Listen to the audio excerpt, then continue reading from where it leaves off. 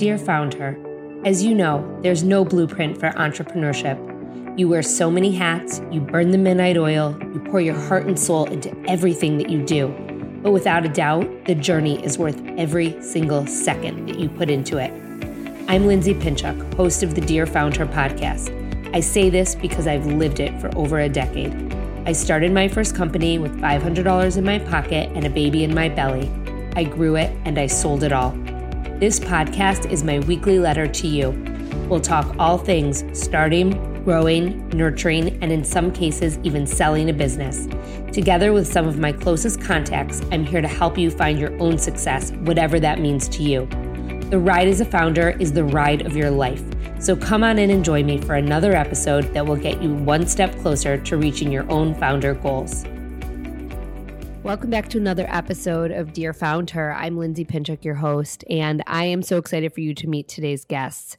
Kelly Lentini and Berkeley Meankhorst were an absolute pleasure to talk to. They are the epitome of female founders who hustle. I love their story because they started it as a conversation. They started their business as a conversation. It was a dream. It was something that they talked about. Then they started small. They started it as a side hustle, and then they built upon each experience, as you will hear them outline in today's conversation. And today they have a business that is actually two businesses in one. House of Nomad is a full design service entity, but it is also a store, both an online and in-person retailer for the most amazing housewares. If today's conversation inspires you, I want you to share it with a friend or share it on social media. Tag me. I'll absolutely come say hi. And you should absolutely tag House of Nomad as well. Make sure that you leave us a review on Apple or subscribe to the show, because all of these conversations that we have, like the one you're about to hear, they are so amazing and so important for as many people as possible to hear them. And when you do little things like rate or review the show or share it with a friend, that helps us to get discovered, and it helps us to spread the knowledge and the wisdom that we share here each and every week. It also helps our community to grow, and most important, it helps me to spread my mission, which is to support as many female founders and entrepreneurs as we possibly can through Dear Founder. I cannot thank you enough for being here and for listening. I know you have so many choices when it comes to your podcasts. So today's guests, Kelly Lentini and Berkeley Meankhorst, they met in 2016 when Kelly was working at Restoration Hardware. They soon became inseparable over their bond of travel and design, and they've embarked on numerous trips in various parts of the world, to Thailand and Bali and Africa, Peru, Morocco. And they've formed relationships with local artisans in many of these regions. With every single trip together, they've discovered one-of-a-kind textiles, baskets, pillows, throws, rugs, and other really unique finds to the various cultures that they're visiting. It quickly became their mission to help continue the craft of these artisans and to learn about the items that are really special to them. House of Nomad is their business. It's their company. It's a full-service interior design firm and homewares brand that both Kelly and Berkeley founded together on the notion that travel fosters the best creativity. They continue to expand their offerings and branch out to numerous locations. This fall, they opened their headquarters in Hazel South Park, Charlotte, and they also have a brand new full-service design center at their Charleston shop location. Their story is incredible, and the two of them are electrifying. You're going to love them. So please come on in and meet Kelly Lentini and Berkeley Meankhorst, co-founders of House of Nomad. All right, welcome back to another episode of Dear Founder. I'm very excited about today's guests, as in plural, because not only do they have an incredible service-based business, but they have an incredible product-based business as well. So please welcome to the podcast, Berkeley Meankhorst and Kelly Lentini, who are the co-founders and principal designers of House of Nomad. Hi, Lindsay. How are you? We're good. Hi. I'm so glad that you guys are here. We're so glad to be here. We're really excited to chat with you. You guys have an amazing business and you have impeccable taste. As soon as your publicist put you on my radar, I started following you and looking in your shop and what should I buy and what can I buy? And buy everything. But I am like the worst when it comes to design and decor. So, I mean, I have had help all over the place. So, and I was so nervous getting on here today because it's a mess behind me. And I was like, oh God. Burke and I, we were like, we love a black and white combo. And then the mirror, I'm seeing that little mirror behind you is check and check. It's really good. No, seriously. I'm glad that it's approved. I was a little nervous. I was a little nervous. So kick us off today and tell us the story of how did House of Nomad get started? What is it? Where are you guys today?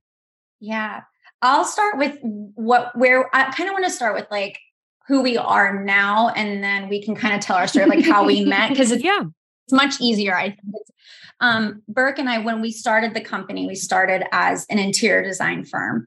It was just the two of us. And, we wanted to make sure we were started as a service-based business. We're starting out. It was just the two of us and not a ton of money in the pockets at the time. So what can we do to start building that? And so, fast forward, we grew the interior design side. We started traveling, sourcing different things around the world, started 2 retail stores. And we still, of course, our main part of the business, though, is interior design, is full service design. And we offer some styling through the shops as well. But that's kind of who we are now. But we met 5 years ago. No, almost 6 years ago. 6, yeah. We met 6 years ago. Yeah. The longer winded answer is, and I will try to not like get into all the gritty detail of it, but it kind of all started with, I was renovating my home at the time and going through personal soul searching. Kel, meanwhile, was doing the same around what we really wanted to do. At that rate, we were like 10 years into different career paths. I was on the marketing advertising side. She had a design side. And I was still feeling very creatively stifled, and I was really enjoying the side of renovating my home. And I mean, it's not like I was swinging hammers around, but I loved picking on the tile, picking the countertops, bringing it all together. Yeah. Stumbled into Restoration Hardware to purchase a sofa at the time. And lo and behold, Kel was working the late shift. Yeah. She was on staff at the time and I'm one of the designers there and new to Charlotte and new to the community. And we hit it off like in this very bizarre, crazy, one of those moments where it's like, you'll look back on your life and you're like, that was a big turning point. Like a aha moment. Yeah. And so she was, they had moved to Charlotte. They were looking for some new friends, her and her husband. And then my husband and I, we all ended up going and getting dinner together, had all these crazy things in common. Overlapping. My husband had lived in Shanghai for a little bit. They had lived in Shanghai for a long bit. Kelly and I studied abroad at the same place, at the same time, at the same school, had no idea. I had no idea. We were in Florence at Lorenzo de Medici. It was like we were like destined to meet. Do you want to know what? That's so funny that you say that. One of my best friends here in Chicago, that our families are best friends, we both were in London, not on the same program, but definitely in the same circles at the same time abroad. And and this was, this was before like social media. And this was before anyone even had a smart device. And so, we talk about all the time, like we were probably at the same place at the same time, like, cause we knew all the same people and we just didn't know each other. About it. And I remember when they came in and we just, kind of started talking about travel, and my husband and I had just gotten back from a trip to South Africa. When we were living in Shanghai, a lot of our friends there were South African, and my husband worked with a lot of them. So anyway, we went to go visit them. There was a wedding. Burke and Deke were about to go on their first trip to South Africa, and Burke is obsessed and was so excited. And I remember thinking to myself, like, here I am in Charlotte, no matter where you are in the world, all of a sudden, if you're like having this conversation about like, okay, Shanghai, South Africa, I'm like, these are my people. And I need to make sure that I knew my husband would love them, you know? And I was like, these are the type of people like I could talk to forever. And honestly, we had met, we had dinner, and it was like, I remember we were like 29 at the time. By the time Burke and I were 30, House & Nomad had started. We had a first couple clients, like it was within 6 months. So what was the catalyst moment of you guys after this dinner or whenever it was saying we should start a business together? How does that happen? We had dinner together. We realized we were also conveniently neighbors. So like Kel would get off work, she'd come over, we'd have wine. Like, you know, like we just got, and then some of the talking about these big dreams and like wants for yourself. And again, like I said, like we were both kind of going, not at the time, didn't know, like going through the soul searching, like where are we really wanting to go? And we both started sharing, you know, just some of these feelings. And we were like, we should start a business. And and it sounds crazy to jump from one thing to the next, but I kind of always knew I wanted to do something. Like my dad's an entrepreneur. Like I just feel like you just kind of have it in your blood. And Kel was like one of the biggest go-getters I've ever met. Like it's in her blood. And we were like, how cool to start a business around travel. It was like all of our conversations always came back to travel and how it's like you're just exposed to all these unique experiences, like these unique things that you wouldn't see otherwise day to day. And we were like, well, how do we do that? And what does that look like? Yeah. And basically with Kel's experience and my experience combined, it was like, let's start this as service-based. Yeah. Let's see how it goes. Kel's like, you've got a great eye. You are so creative. I have no doubt you can handle this. I can bring to the table, you know, billing process, like a lot of the fundamentals of the business. And then it's like, I could bring to the table a lot of the marketing aspects and advertising aspects. And we're like, let's just see how it goes. Yeah. No one's quitting their jobs. Right. This is really we were lacking fulfillment, and this was to bring us fulfillment. And what's the goal of like us being able to leave our full-time jobs and be able to do it. And I don't think we realized how quick. Yeah. So let's talk about that. When you guys first started the business, what was the business? Like, what were you selling when you first started the business? Interior design services. Just interior design services. And we weren't really saying, you know, necessarily going out and renovations and stuff like that. We were like, do you need furniture, paint, lettuce, you know, lighting, etc. Dipping our toes in. Like, let's start with furnishings, really. And then when did the kind of like travel piece come in? Because and I want to explain, we're not talking to the listeners. We're not talking about like Burke and Kelly don't do like travel, but they source from all over the world. And that's where the travel component comes in. Correct. So the travel component started with like, you know, so we're based in the Southeast. We are traditionally very traditional here, aesthetically in the South. So it started with, as an interior design brand company, whatever you want to call it, we're bringing aesthetically something different to the table. It's more modern. It's very layered. It's got a lot of nods to global things that we've been exposed to or that our clients may have been exposed to. So we really wanted to have, you know, stylistically that idea of it setting us apart with the goal of eventually being able to pack our bags, source really cool things for clients and bring them back to them as like an added bonus of working with us. Correct. Do you think, and this is just an aside because you just said something that made me think of this.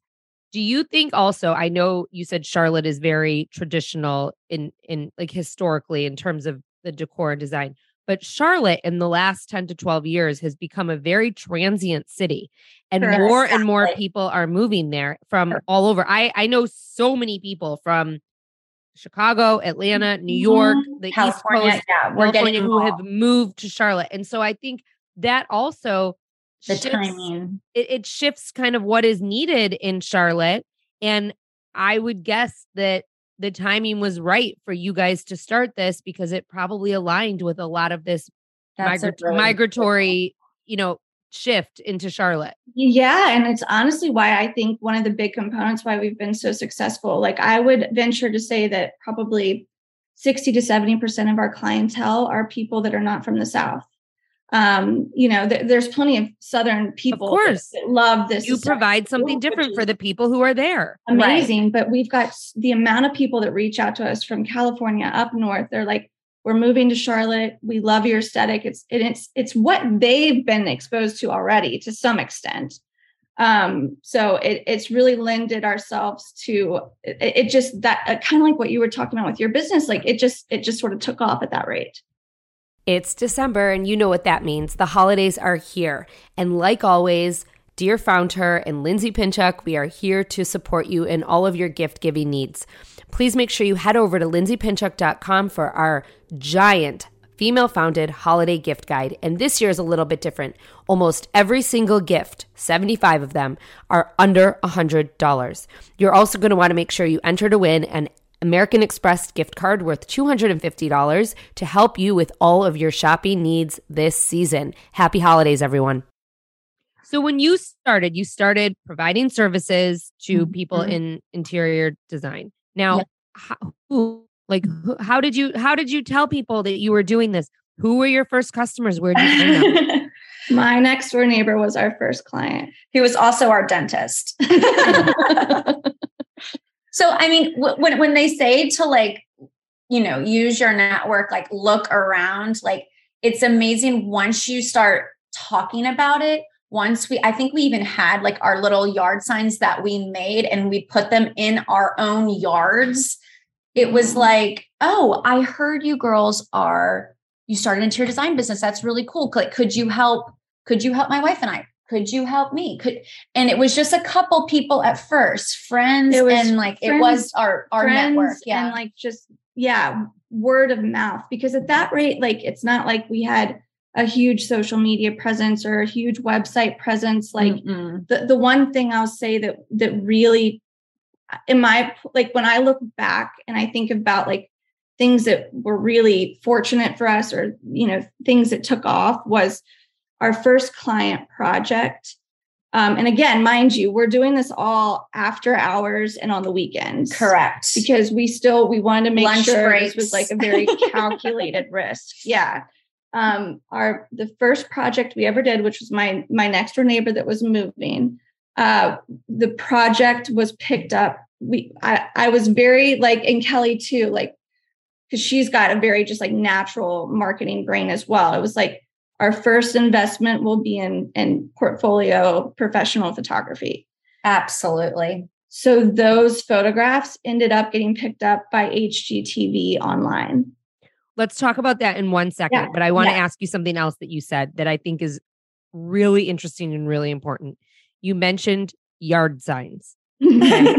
So no, but this goes back to everything I believe in, which is grassroots marketing. Yes. And the fact that you should not discount it. Because my guess is you had signs made and you put them in the yards of people who were using your services and Correct. Your own. And we still do.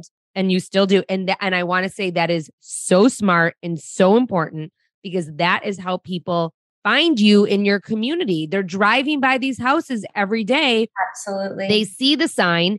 And right. And you probably get calls from that, correct? Oh, correct. Yeah. We saw your sign. My neighbor, we saw that. And we were driving by. And it's maybe not even, the funny thing is sometimes we'll just get a message from a friend. I saw the Hun van, as we grew, we have our own, amazing install team and saw the Hun van. I mean, everything is an opportunity to put the name out there. And when it comes to the yard signs, the only cost that it costs you is the cost of the sign. That's right. And we started with the cheapos. Now we have a much more beautiful sign to be proud of. I feel like we started with we still made them, black and white, they were on brand. But we started with just the basic one just to get going. And that's important to note too. You started, you got going and you leveraged and you grew. And it's so important. And it's, I always tell people don't discount those grassroots opportunities. Even when you're as big as you guys are now, you're saying you're still putting the signs out there and you're still. We get upset if there hasn't been Burke and I are like, well, what about the yard sign? I mean, it's like part of our design meeting. I don't care how big you are. It's like, you never know how things are going to go. Plus it's like, we started free marketing. Yes, exactly. Yes. We started the company not as, Minkhorst and Lentini, our last names, interior design. Like, we did very intentionally start the company as a brand. And that's what in my opinion, one of the things that we've really, really held on to and been consistent with is like, it all comes back to the brand and putting that presence out there. And then suddenly, and people love the name, which we really love too, thankfully. Well, and the name really speaks to what you guys do. I mean, you're bringing the global aesthetic into the home, and what you've done is genius. And I'm guessing when you did it originally, you probably didn't realize it was going to pan out like this. Is that a truth? Or I think like we're both like very positive, like motivated people. I can honestly say I never thought it would get to this level. No.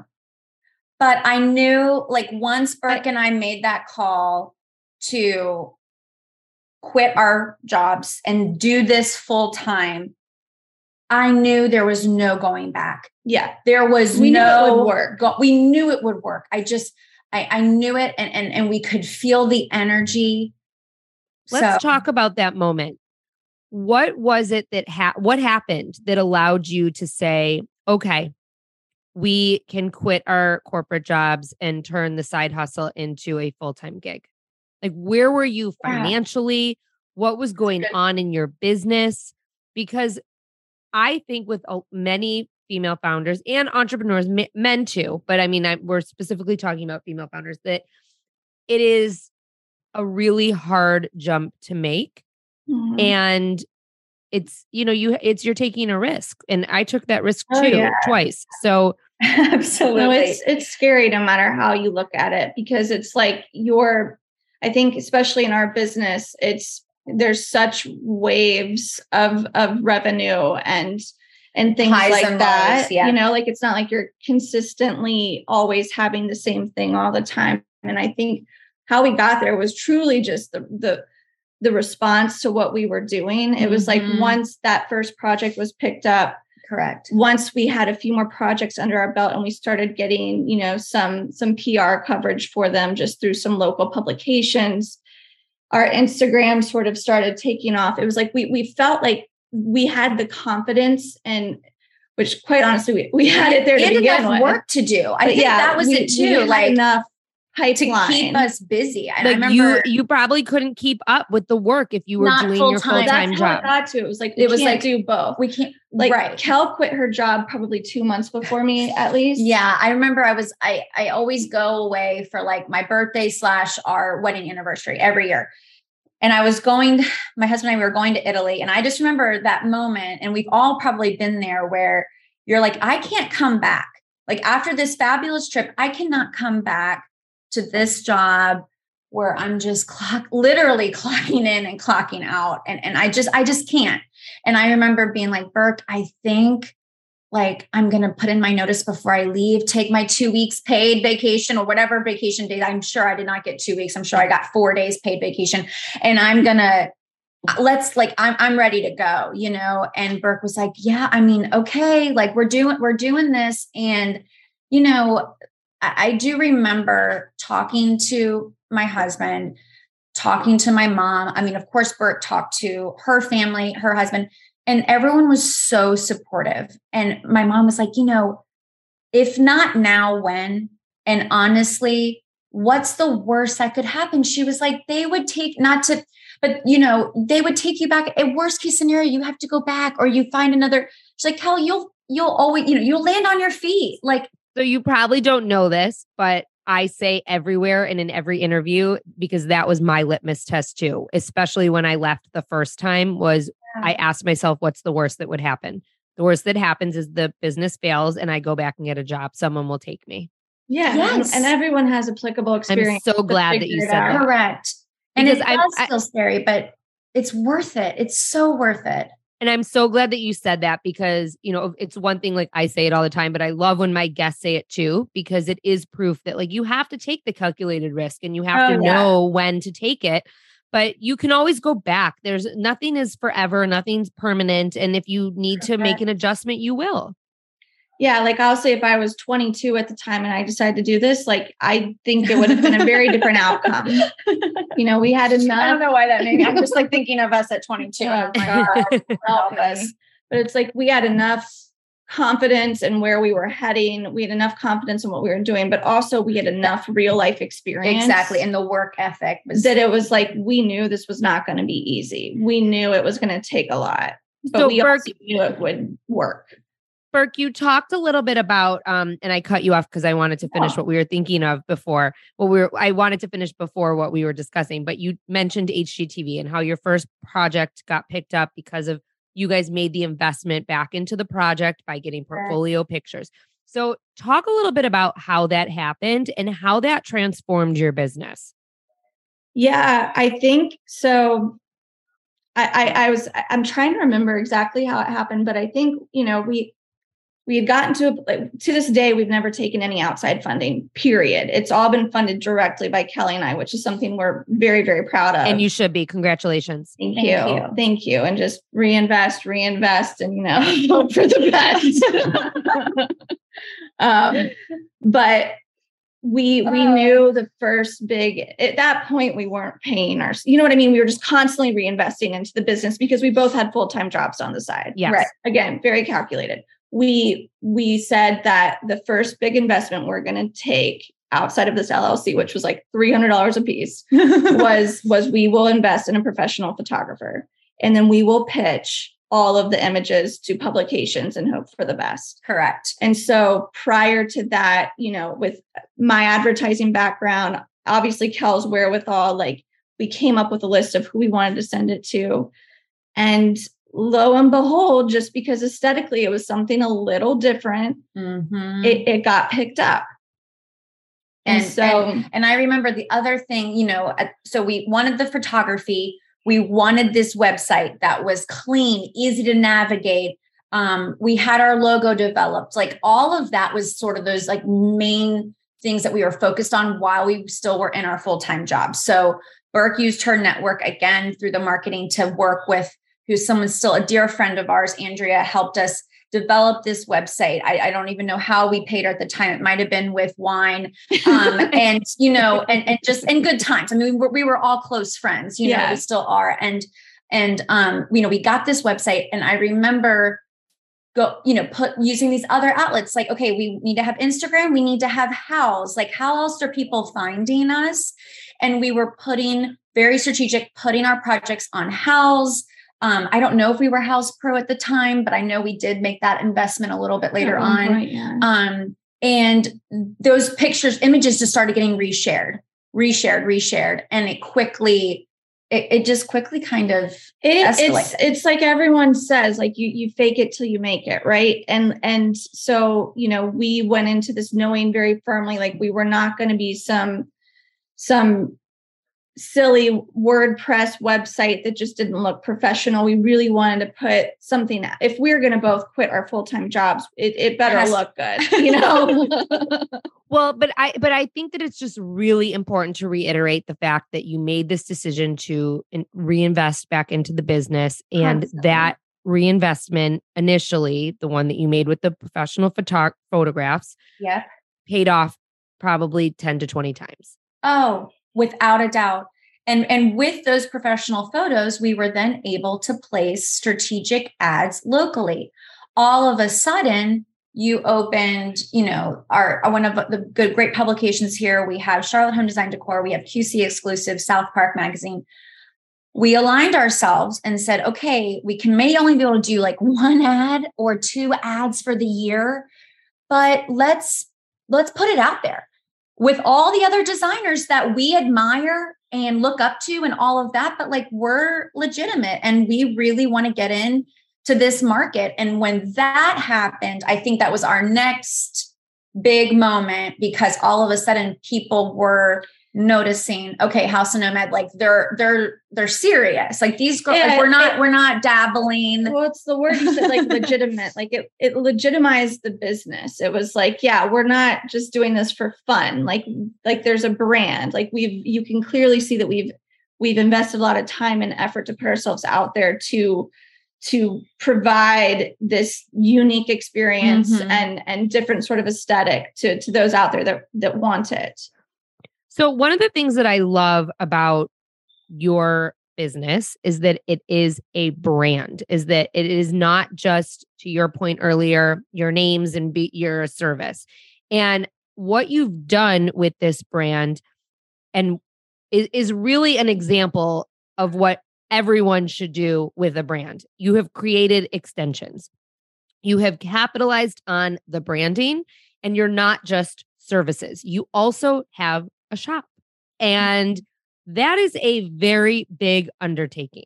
Oh, yeah. Woo! Boy, do we have stories for you. When did you make the decision? And I'm guessing you made the decision to open a shop because you wanted to sell the products that you were putting in people's homes versus buying them from somewhere else, which is so smart. But when did you make the decision to take that on as a brand extension, which is a natural brand extension, but it is a big one? Yeah. Just to backtrack, when Burke and I decided, okay, we had our small nest egg and we said, I remember we went to the Atlanta market and it was a gloomy, horrible day. And we were like, we needed a pick me up. Like we needed something to kind of recharge our batteries. We had probably been in business. House of Nomad. We're both, full-time, maybe 6 months to 8 months, we're feeling it. We were like, we're going to book our trip. We're going to go to Mexico. We're going to go to Sayulita. We're going to source some of these things. We had an idea of some textiles, things that we could pack easily. And I think we set ourselves a budget of like maybe $1,000, which was a lot, and we were very nervous. And we come back, we did a pop-up, and that pop-up, people were pulling things out of our suitcases. What is this? What is that? How much is this? We had all hand print, these little labels everything that we stamped and weird inventory system, strange inventory system. And we sold out pretty much. And we had a couple things left over and we kind of looked at each other. We were like, okay, yeah, we're onto something. We weren't sure if Charlotte was ready for that, but they were. But what I admire so much about you guys holistically, because it wasn't just with this, it was with your whole business, is the approach that you take of let's proving the concept. You did that when you launched your services, and clearly you did that when you launched your store. And I think that is smart. I think it's a really important example to share with founders and entrepreneurs, because so many people do jump in with both feet, both hands and their head, and like they're all in, and before they even take a minute to prove that people want it. And correct. You did that. You proved that people wanted it. And actually now anyone, anywhere can get it. You don't have to be in Charlotte going to a pop-up. It's all online. It's all online. And so quickly, fast forward, our next very calculated risk was we're going to get our studio, and the front part of our studio, maybe 700 square feet of it, would be a retail concept. The back would still be full service design. Let's see how that goes. So we found like the cutest little bungalow, and we went into it knowing that. But again, to your point, it was not so. At that rate, we felt very comfortable with the rent. We felt very comfortable with the money that design was bringing in. We felt, I'd say the biggest risk we took on at that point was inventory. Right. Yeah. But if it didn't work out, it's like, then we just moved the rest of our employees to the front of the room. You know what I mean? It was the smallest little space. And the inventory, we knew we have 2 outlets. We have our design clients, and then we have retail shoppers, which we hoped would, get excited. And they did. Again, they came in. I remember the opening. We had a tight line out the door. We couldn't believe it. We were like, it was the coolest shock. thing. We were in complete shock. And everyone was like, oh my gosh, this is like what's in, I remember some of the people who were, again, not from Charlotte, like, okay, I was in Malibu. I swear I saw, and on and on and on. And we were just like, just so excited and stuff that people hadn't seen before. And from there, hopefully we don't, have to talk too much about the pandemic, but like we were open for 2 months and then it was COVID. So that is where the online store, the pivot was real. It was quick. It was all hands on deck. And we went from an Etsy shop. Exactly. Went from Etsy shop to having the professional photographer come get photographs of everything. All of this stuff is one of my guess is that pivot proved that you should have an online shop, and it's probably created a far bigger revenue stream for you than you ever thought possible. Well, and the exposure, yes. I think up until that point, like we've had a great Instagram account from the beginning. I'll say I'm super proud of it, and a great team behind it. But like we were primarily still, if you looked at the demographic, Southeast focused. Now we still had plenty of followers from other places, but like then that really grew based off of getting everything online. Today's episode is brought to you by Hivecast, an amazing agency providing high-quality podcast production made simple and affordable. I hit the jackpot when I came across Hivecast, as I pieced together services from contractors all over the web initially to help me with my podcast. Hivecast was everything that I needed all in one place. For just $500 per month, they not only produce and edit 4 episodes, but they also create the marketing assets. Emma, my account manager, is amazing, making sure that I'm on task and that we can schedule episodes regularly and by my deadlines. Honestly, the time saved working with Hivecast is worth at least triple what I'm paying. Their sister company, Fireside, offers other marketing services for small businesses, including social media management, Facebook and Instagram ads, search engine marketing, and so much more. Again, all at a rate palatable by a small business owner. The best part, there's no contract. You can purchase their services as needed on a monthly basis. Use the code FOUNDHER and save 50% off your first month of services. Give them a try. The decision to outsource this part of my business has surely saved me a ton in the long run, and it was the best decision I've made for my business. So you just mentioned your team. You guys started this, the two of you. I know it's not just the two of you anymore, but talk to me a little bit about your team. Who's on it? How many people? What do they do? Gosh, so it started Burke and I. Our first, our first hire, we were like, we need, a design assistant. It kind of started with that. But then quickly we were like, we need marketing help because that was probably one of the more interesting things. A dear friend who she interviewed us. She's an amazing writer. She actually applied and she ended up helping us tremendously with the social media, with getting, the ads going and pitching all these projects. So that was one thing. I don't know how many design firms have a marketing department, but now we have, and she was part-time, but now we have a full-time marketing department. There's 18 of us total right now, between Charlotte and Charleston. We have recently promoted one of our amazing team members to COO, knowing that Burke and I really needed just this right-hand person to help us strategically run all these facets. So the online, design, retail, brick and mortar, and really keeping that overall picture of the business. Yeah. I think that's sort of we're in a really healthy place we've done a lot really quickly. Things have taken off and it's you're just constantly problem solving along the way, which is really fun and sometimes very stressful and intense because as you scale the team, it's just hard. It's hard to manage. It's hard to let go of things. Yes. It's hard to put processes in place. We've learned a ton. And I think we've finally gotten to a place where we've got a team that is able to somewhat run independently of us at times to be able to know how and what and why to do things.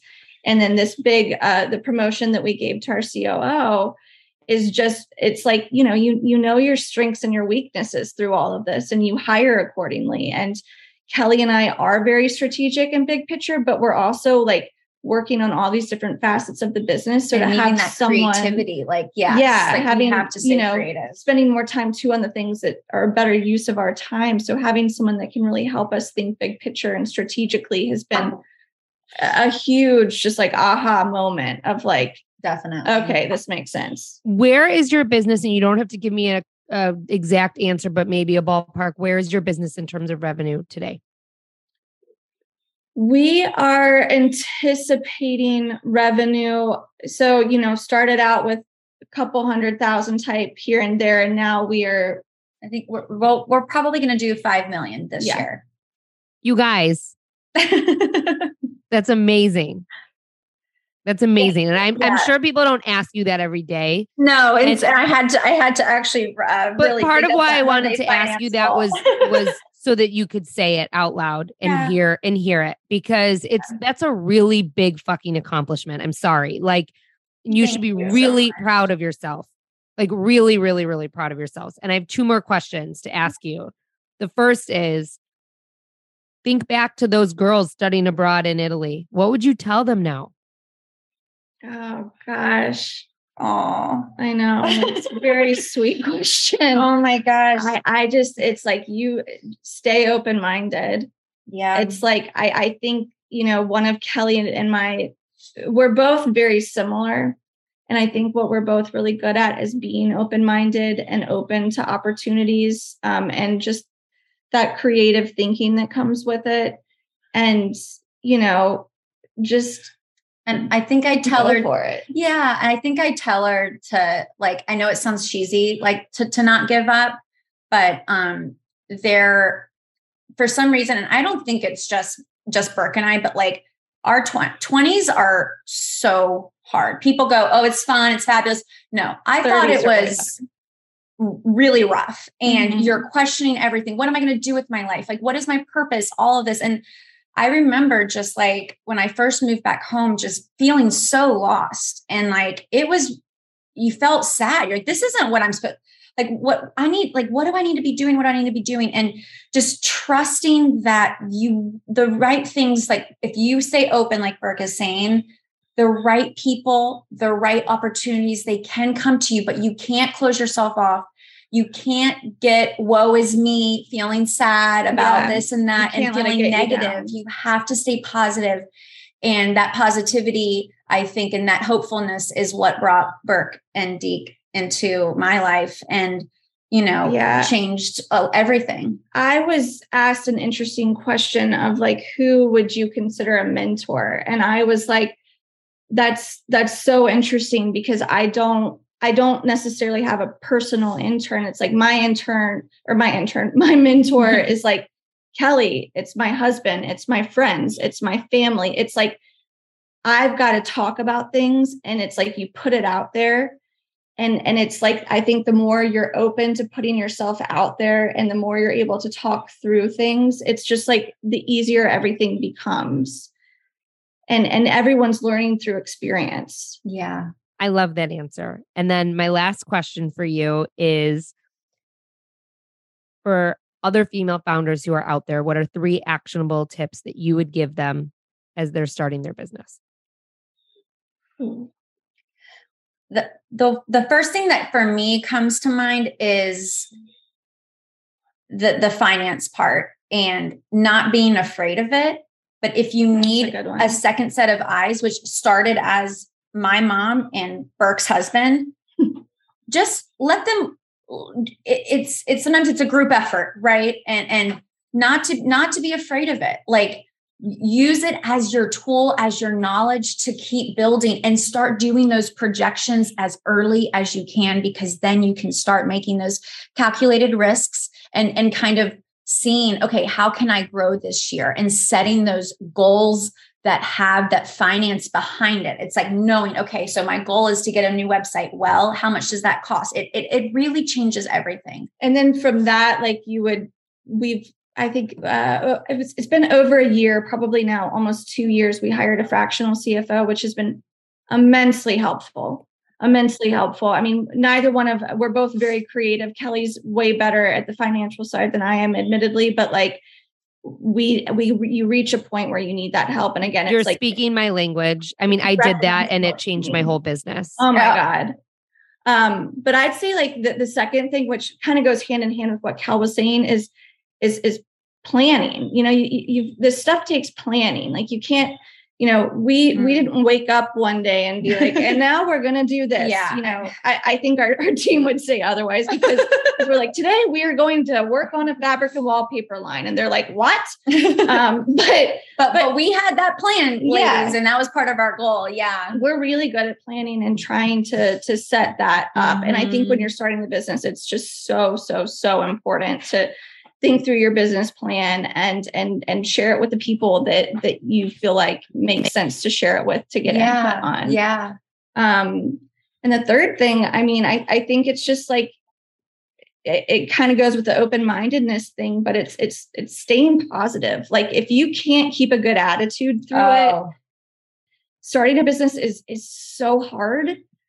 It's not for everyone. No. A service-based industry like we're in is not easy, you know, like, and I think it's just, you've got to stay positive. You've got to have that support system. We're so fortunate we have each other because like, I mean, I don't know if I could individually gotten through it on my own. We say that all the time. So finding that person, and maybe that's why Burke and I don't essentially say we have a mentor because we do have each other. But if you are a solo entrepreneur, you need to find that person. I really believe that, who can support you through the tough times, who can encourage you, who can poke holes through some things, because sometimes your first idea isn't the best idea. And you got to know when to just say, let that one go. And what else can come from that. So Berkeley Mainkhorst and Kelly Lentini, co-founders of House of Nomad, thank you so much for being here. This has been so fun. You guys have given so much great knowledge and wisdom, and I'm so excited to share it with the Dear Founder community. Oh, we're so excited. Yeah. Thank you so much. How incredible are Kelly and Berkeley? I told you were going to love them. Their personalities are so magnetic. You just want to give them a hug and be their friends. I truly meant it when I said I am so proud of them. And when you think about what they've built in such a short time, how far they've come, how they've extended their brand, and how much revenue they're bringing in, it really is incredible. And I feel honored that they were here today sharing their story with all of us and all of their knowledge and their wisdom and their lessons. So as you know, lots of takeaways from today's conversation, but my top 5 I'm going to leave with you right here today. You're going to want to click the link in my show notes, sign up for my newsletter, because I will send you all of the takeaways straight to your inbox, as well as a lesson every single week to help you grow your own business. But for now, here are my top 5. Number 1, start, get going, leverage your successes, and grow. Don't discount grassroots opportunities. They drive business. Number 2, cutting the cord on your corporate job can at first be really scary, especially with lack of consistency with your side hustle. But once you hit a high and you get going, you will start seeing more wins, which leads to more confidence. You reach a point where you simply can't do a full-time job and a side hustle together, and that's when you know it's time that you need to make a decision and cut the cord. Number 3, if you have a visual product, invest in photography and use it everywhere and anywhere to your advantage. Pitch to the press, share it with influencers, use it in advertisements, everywhere. It will definitely come back and help you out. Number 4, reinvest back into your business. It will come back to you tenfold. And really, number 3 and 4 go together. Number 5, test your concepts. Have a proof of concept before you make a giant investment in a new revenue stream. Again, thank you to Kelly and Berkeley for being here today. If you like what you're hearing on Dear Founder, please make sure to leave a rating and review. I cannot thank you enough for doing so, and I cannot thank you enough for listening, because without you and without our amazing community, we would not be here. We are almost at 100 episodes. I am so excited for what is to come. Please stay tuned for a brand new episode every Tuesday and Thursday.